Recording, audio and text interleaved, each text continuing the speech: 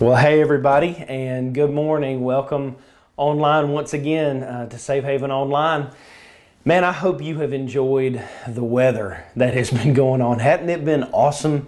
The beautiful weather we've had this spring. I don't know what a quarantine temperature is supposed to look like, but buddy, we've had a perfect one. This has been an awesome spring, and I hope you've been able to enjoy it. Hope you're able to enjoy it this weekend. And so we're going to continue our journey together through Matthew. But before we continue our journey together, you know, every business or most businesses have a slogan. They've got some kind of little blurb, catchphrase, something like that that captures or encapsulates their mission. And so we'll do a little game time. I'm going to pop up right here on the screen. Let's do 4. We'll do 4 businesses or companies, and then you say what their catchphrase is, okay? And so if you get all 4 of them, I will personally deliver to you a bag of Lay's potato chips, right? And add that phrase, Lay's potato chips, is what? Bet you can't eat just one, okay? So now you know that didn't count. We'll have 4 more, but now you kind of know where we're going with this game. Can you label the catchphrase with the company, all right? So the first one that will pop on the screen is this: Nike. Gave you 5 seconds. Did somebody get it? Okay. All right, here's the second one. M&M's. All right. A little tougher now. All right, so number 3, Bounty. And everybody should get the 4th one. All right, so the 4th one, State Farm. Did you get all 4? If you got all 4, then leave a comment in the comment section, whether you're watching via Facebook link or in the Vimeo link or Instagram. I don't know how that works, so I don't have that, but leave it somewhere. Let us know if you got all 4, and we will deliver you a bag of Lay's. You can even pick what kind of Lay's potato chips you want, okay?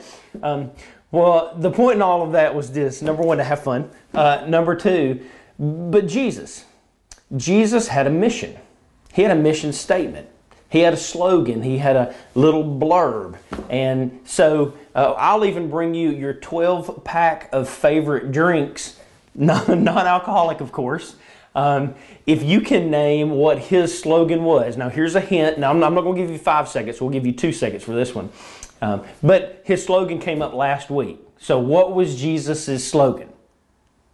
Did you get it? All right. So last week, Jesus told us what his slogan would be, and that is this: I'm here to serve, not to be served, and to give my life as a ransom for many.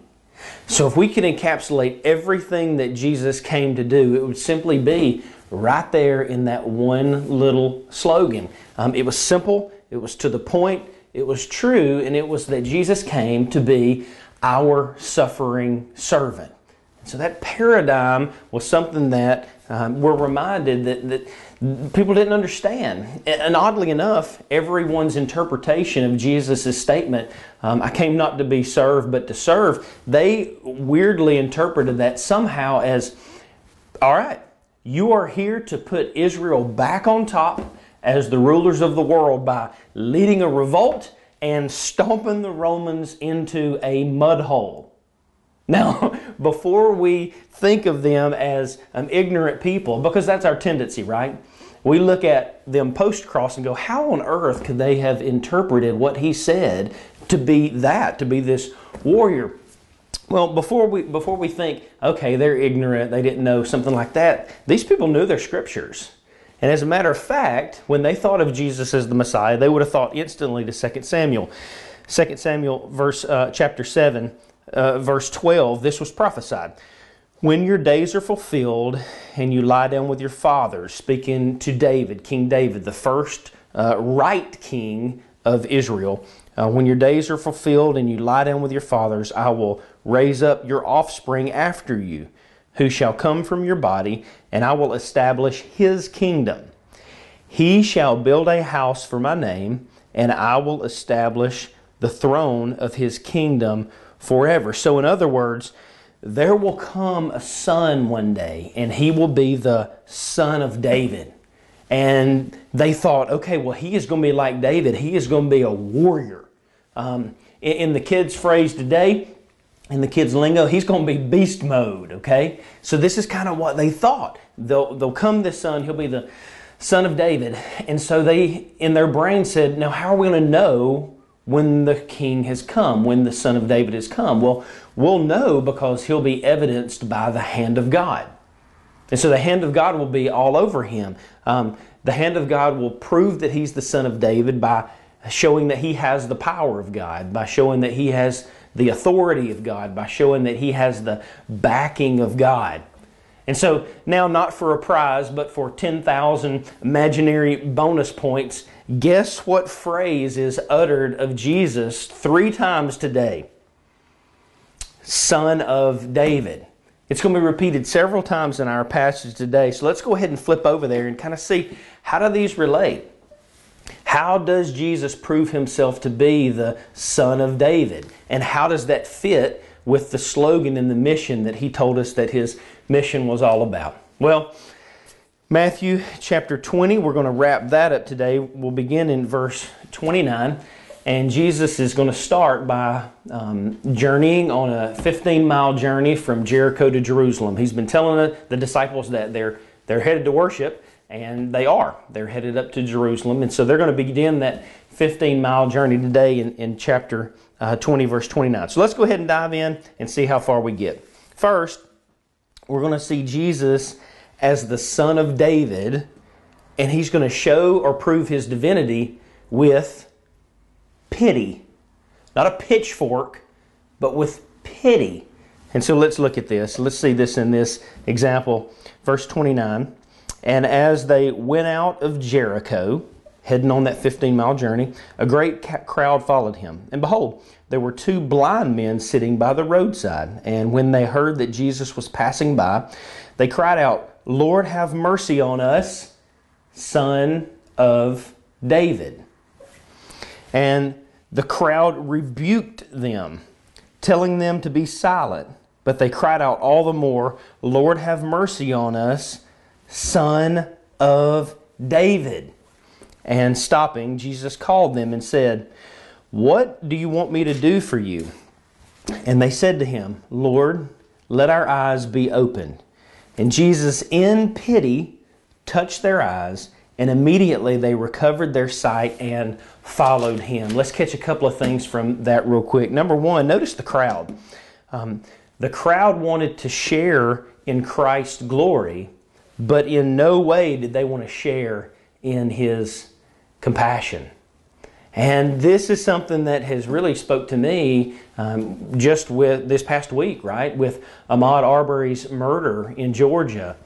We want to be quick to spin it or to avoid it or to not address the injustice at all. And we, of all people as Christians, should be able to speak into things like that in life. And whether we have all the answers or don't have all the answers is irrelevant. We can't be like the crowd who wants to boast in Jesus. Jesus for me, Jesus for me, Jesus for me, but not for you until you prove that you're worthy of Jesus. We're called to be people of compassion. And we are called to be a people of empathy and a people who care even when we don't know all the answers. And so right now, even in that situation, right, we've got a mother today who is experiencing Mother's Day for the first time without her child. And that should lead us to compassion. And so the crowd saw Jesus and they wanted him to be the Son of David, but they rejected that he was the Son of David who expressed himself through pity and compassion. And so I want to notice that first, but then second, notice that Christ wanted to share his glory through his compassion. And how did he do that? He did that by asking these gentlemen who were blind, what do you want me to do? Lord, let our eyes be open. And Jesus, in pity, touched their eyes. Here's the beautiful thing. He didn't come with a raging sword poked in our necks. He didn't come to these guys and go, you prove yourself worthy, or you walk through the due justice system to prove that you're worthy of my pity. He didn't do any of that. What he did was he spoke to them and then expressed his love as the Son of David through pity and compassion.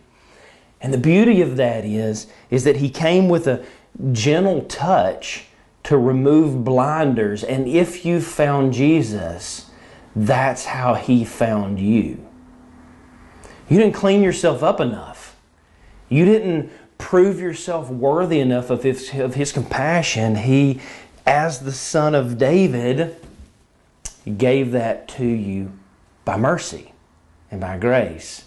That's who the Son of David is. That's who our Lord is. And if we are the sons of the Son of David, then we will also mimic his characteristics. It's undeniable. Just like you mimic your mother or father's habits. We do, whether we want to admit it or not. And it's funny, the older that you get, the more you really do realize how much you mimic your parents' characteristics. And we'll do the exact same. We'll mimic the Son of David who came to seek and save us out and to remove the blinders from our eyes. So first we see that Jesus reveals himself as the Son of David in his divinity through expressing pity, not a pitchfork. And then number two, let's keep going. Jesus continues. Number two, we're making it to chapter 21 now. Jesus as the Son of David is going to show his divinity through fulfilling not pity but prophecy. And so this one they really would like, and they would get on board with this one. So verse 1 says this, now when they drew near to Jerusalem and came to Bethphage. So now they have made it to Jerusalem, to the Mount of Olives. Then Jesus sent 2 disciples, saying to them. Now he's going to say to them this bizarre request. So catch this. Go into the village in front of you, and immediately you'll find a donkey tied and a colt tied with her. Untie them and bring them to me. If anyone says anything to you, you shall say, the Lord needs them, and he will send them at once. This took place, here it is, to fulfill what was spoken by the prophet, saying, and this is in Zechariah 9:9, say to the daughter of Zion, behold, your king is coming to you, humble and mounted on a donkey, and on a colt, the foal of a beast of burden. And so the disciples went and did as Jesus had directed them. They brought the donkey and the colt, and put on them their cloaks, and he sat on them, being their cloaks. So now we've got Jesus proving himself no longer through pity, but what? Through prophecy. He's fulfilling the prophecy. He's showing that he indeed is the Son of David, fulfilling Zechariah 9:9, which was prophesied 1,000 years before this event. And so let's keep going. So not only is there's this bizarre request, but now we're going to have this intentional kingly entry to show his fulfillment of prophecy. Verse 8 says this, most of the crowd spread their cloaks on the road, and others cut branches from the trees and spread them out on the road. And Jesus has spoken in parables a lot, but now he himself has become a parable. He's become a moment or a memory that it doesn't matter if they're an unbeliever or a believer, if they would eventually become a believer or remain an unbeliever forever. This moment is now seared in their mind like a powerful parable. And so Jesus goes on, and this is going to elicit a response from the crowd. Verse 9, and the crowds that went before him and that followed him were shouting, Hosanna to the what? Son of David. Blessed is he who comes in the name of the Lord. Hosanna in the highest. Hosanna meaning save. It could also be equated with glory.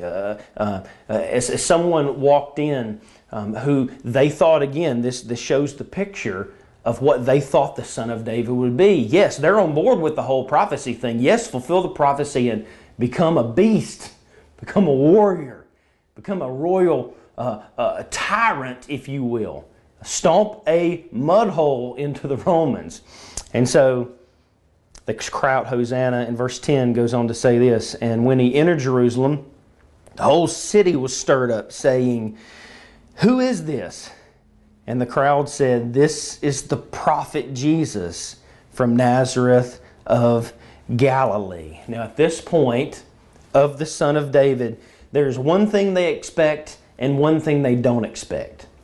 The one thing that they expect is one heck of a Passover party. All right? They're headed for Passover, they're headed for worship, and they are thinking, man, this is going to be the one that beats all Passovers, okay? This is the party that beats all parties. Nobody's going to throw a better Passover moment than this, okay? They are thinking this is going to be awesome. That is the one thing they expected of the Son of David. What they did not expect of the Son of David was not a party, but a hellish crucifixion. Again, they couldn't wrap their minds around a Savior who would be that loving or in some way a substitutionary righteousness. They couldn't fathom that. They couldn't see beyond the here and now for the eternal. They just couldn't grasp it. They couldn't see that He came not to give them coins and prosperity in their hands, but He came to remove the blinders off of their eyes and to remove the calluses off of their heart that separated them from a right relationship with the Father. This is who the Son of David is. And so let's continue and wrap it up. We're going to continue through the story. Jesus has entered in Jerusalem. He's entered into the area. He's made the walk, but now He's also made it into the temple. And here in verse 12, Jesus, as the Son of David, is going to show His divinity by unparalleled priestly power. So again, is He the Son of David? Is He backed by God? Does He have the authority of God? Does He have the power of God? And this is going to put the nail in the coffin, if you will, one more time of who He really is. Verse 12 says this, "And Jesus entered the temple, and He drove out all who sold and bought in the temple, and He overturned the tables of the money changers and the seats of those who sold pigeons." Now, let me ask a quick question. What kind of priest does this? Right? So this is probably more miraculous than any other miracle that Jesus performs. What kind of priest has the authority to just bust up in there and start flipping things and flailing things? Right? So imagine if we're in, I was going to say our church building, if we're in the gym and we're having worship and somebody comes in and they just start flipping stuff, right? So I know a bunch of y'all, we got a bunch of linebackers in here and a bunch of cowboys, and I will promise you if that happens, this person is going to be face down quick. Who has the power and authority to do this where everybody goes, oh yeah, okay. I mean, this is a miraculous moment. And so He does this in verse 13. He said to them, "It is written, my house shall be called a house of prayer, but you make it a den of robbers." So the question is, what kind of priest does this? The answer is the priest that owns the house. That's the one who has the authority and power to do this. The priest that owns the temple. Now watch how people respond. "And the blind and the lame came to Him in the temple, and He healed them." So the blind and lame see this and they say, "You're our only hope. We don't have any hope in anybody else but you. You are our only hope." And the kicker to that is that they gain vision through their faith. They gain vision through their faith that I can't accomplish anything on my own. If this guy doesn't have our hope, nobody has our hope. And so they gain their vision through faith in Christ as the Son of David.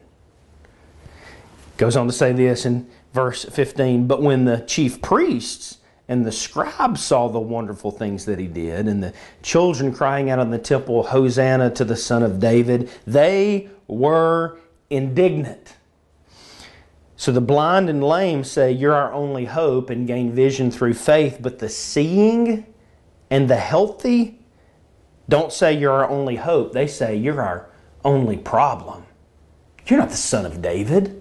You don't fit the mold. What are you doing? You're messing things up." And in doing so, they didn't gain vision through faith. They were blinded by their pride. What a conundrum. You got blind people who all of a sudden now see through their faith, and you got seeing people who are now all of a sudden blinded by their pride. And that's exactly how it is in the kingdom and how we respond to the Son of David.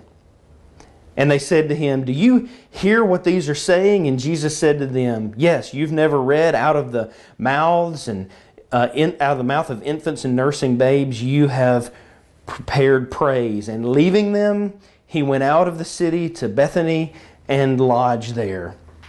Now, did you notice, or did you miss it, that there was a group in between the blind people and the Pharisees? And that group was the children.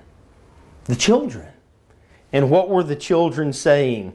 "Hosanna to the Son of David," the third time.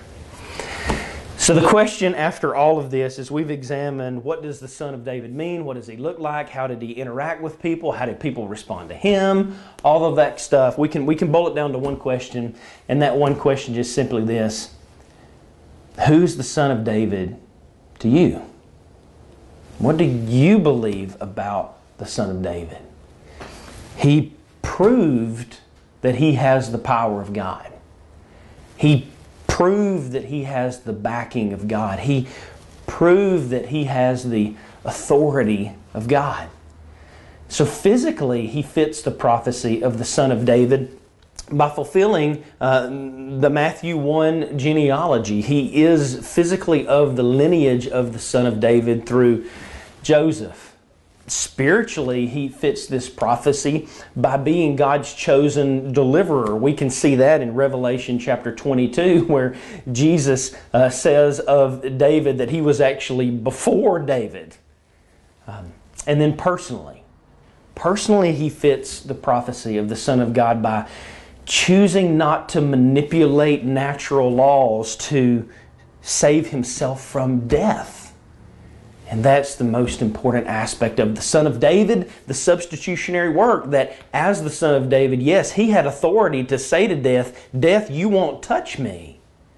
And the people didn't have a paradigm for a Son of David who would say, "I have that authority, but I'm going to allow death to swallow me so that I can give life to those who would believe in me." And that is the Son of David that we need. And so, if he would not have done that, then he wouldn't have fulfilled his slogan. But if he did that, then he would fulfill his slogan.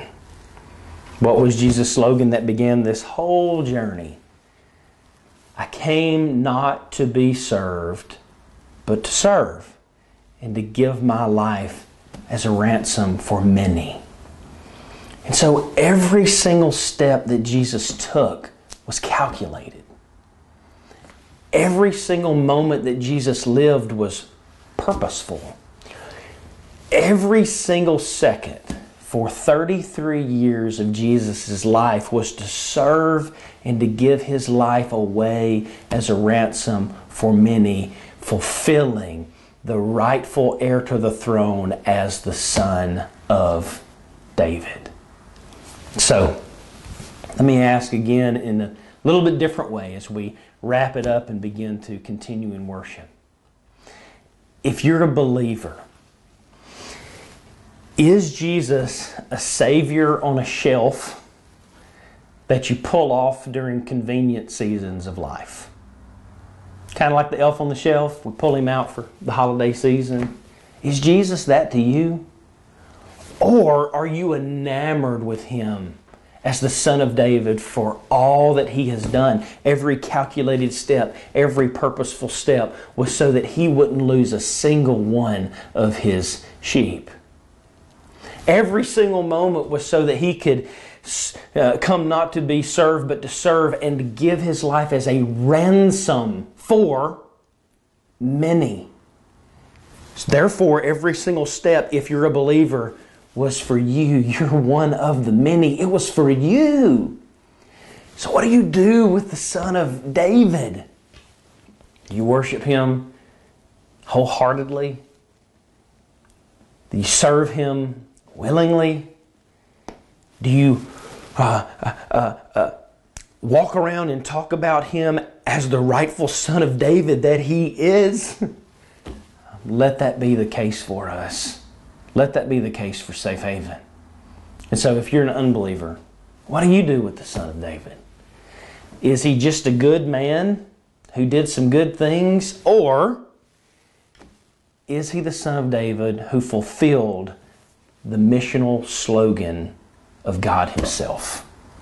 And I pray if you're an unbeliever today that you will bow and bend the knee at the Savior, the Son of David, who has proven Himself to be just that, the fulfillment of the prophecy, the one who could redeem you from your sin. And what that looks like is you confessing that sin, confessing that you've offended God's holiness, and then believing that Jesus is the answer to fix that problem, that He is the Son of David, that He is the one who proved His divinity through pity. He's the one who proved His divinity through prophecy. He's the one who proved His divinity by showing unparalleled priestly power. Will you trust in Him today? Why wait? You confess your sins. You believe that He's the righteous one who God fulfilled, and then you place your faith in Him, that He too would remove the blinders from your eyes and give you sight to see. You can do that right there in your living room. You can do that as we sing. I'm going to pray, and then let's continue to worship. Lord Jesus, thank You for this text. Thank You for our whole journey through the Gospel of Matthew. It's been so good. As we've looked into very practical things, and today we look into just a very personal, spiritual, evangelistic item. Lord, You are the Son of David. And as the Son of David, for believers, we rejoice that You met us on the road in our blindness and gave us sight. That we didn't come seeking You, that You came to us. And then, Lord, for unbelievers, Lord, would You remove the blinders and give them faith today, and that they would respond in that faith to You. And Jesus, it's all for Your glory, and it's Your name we pray. Amen.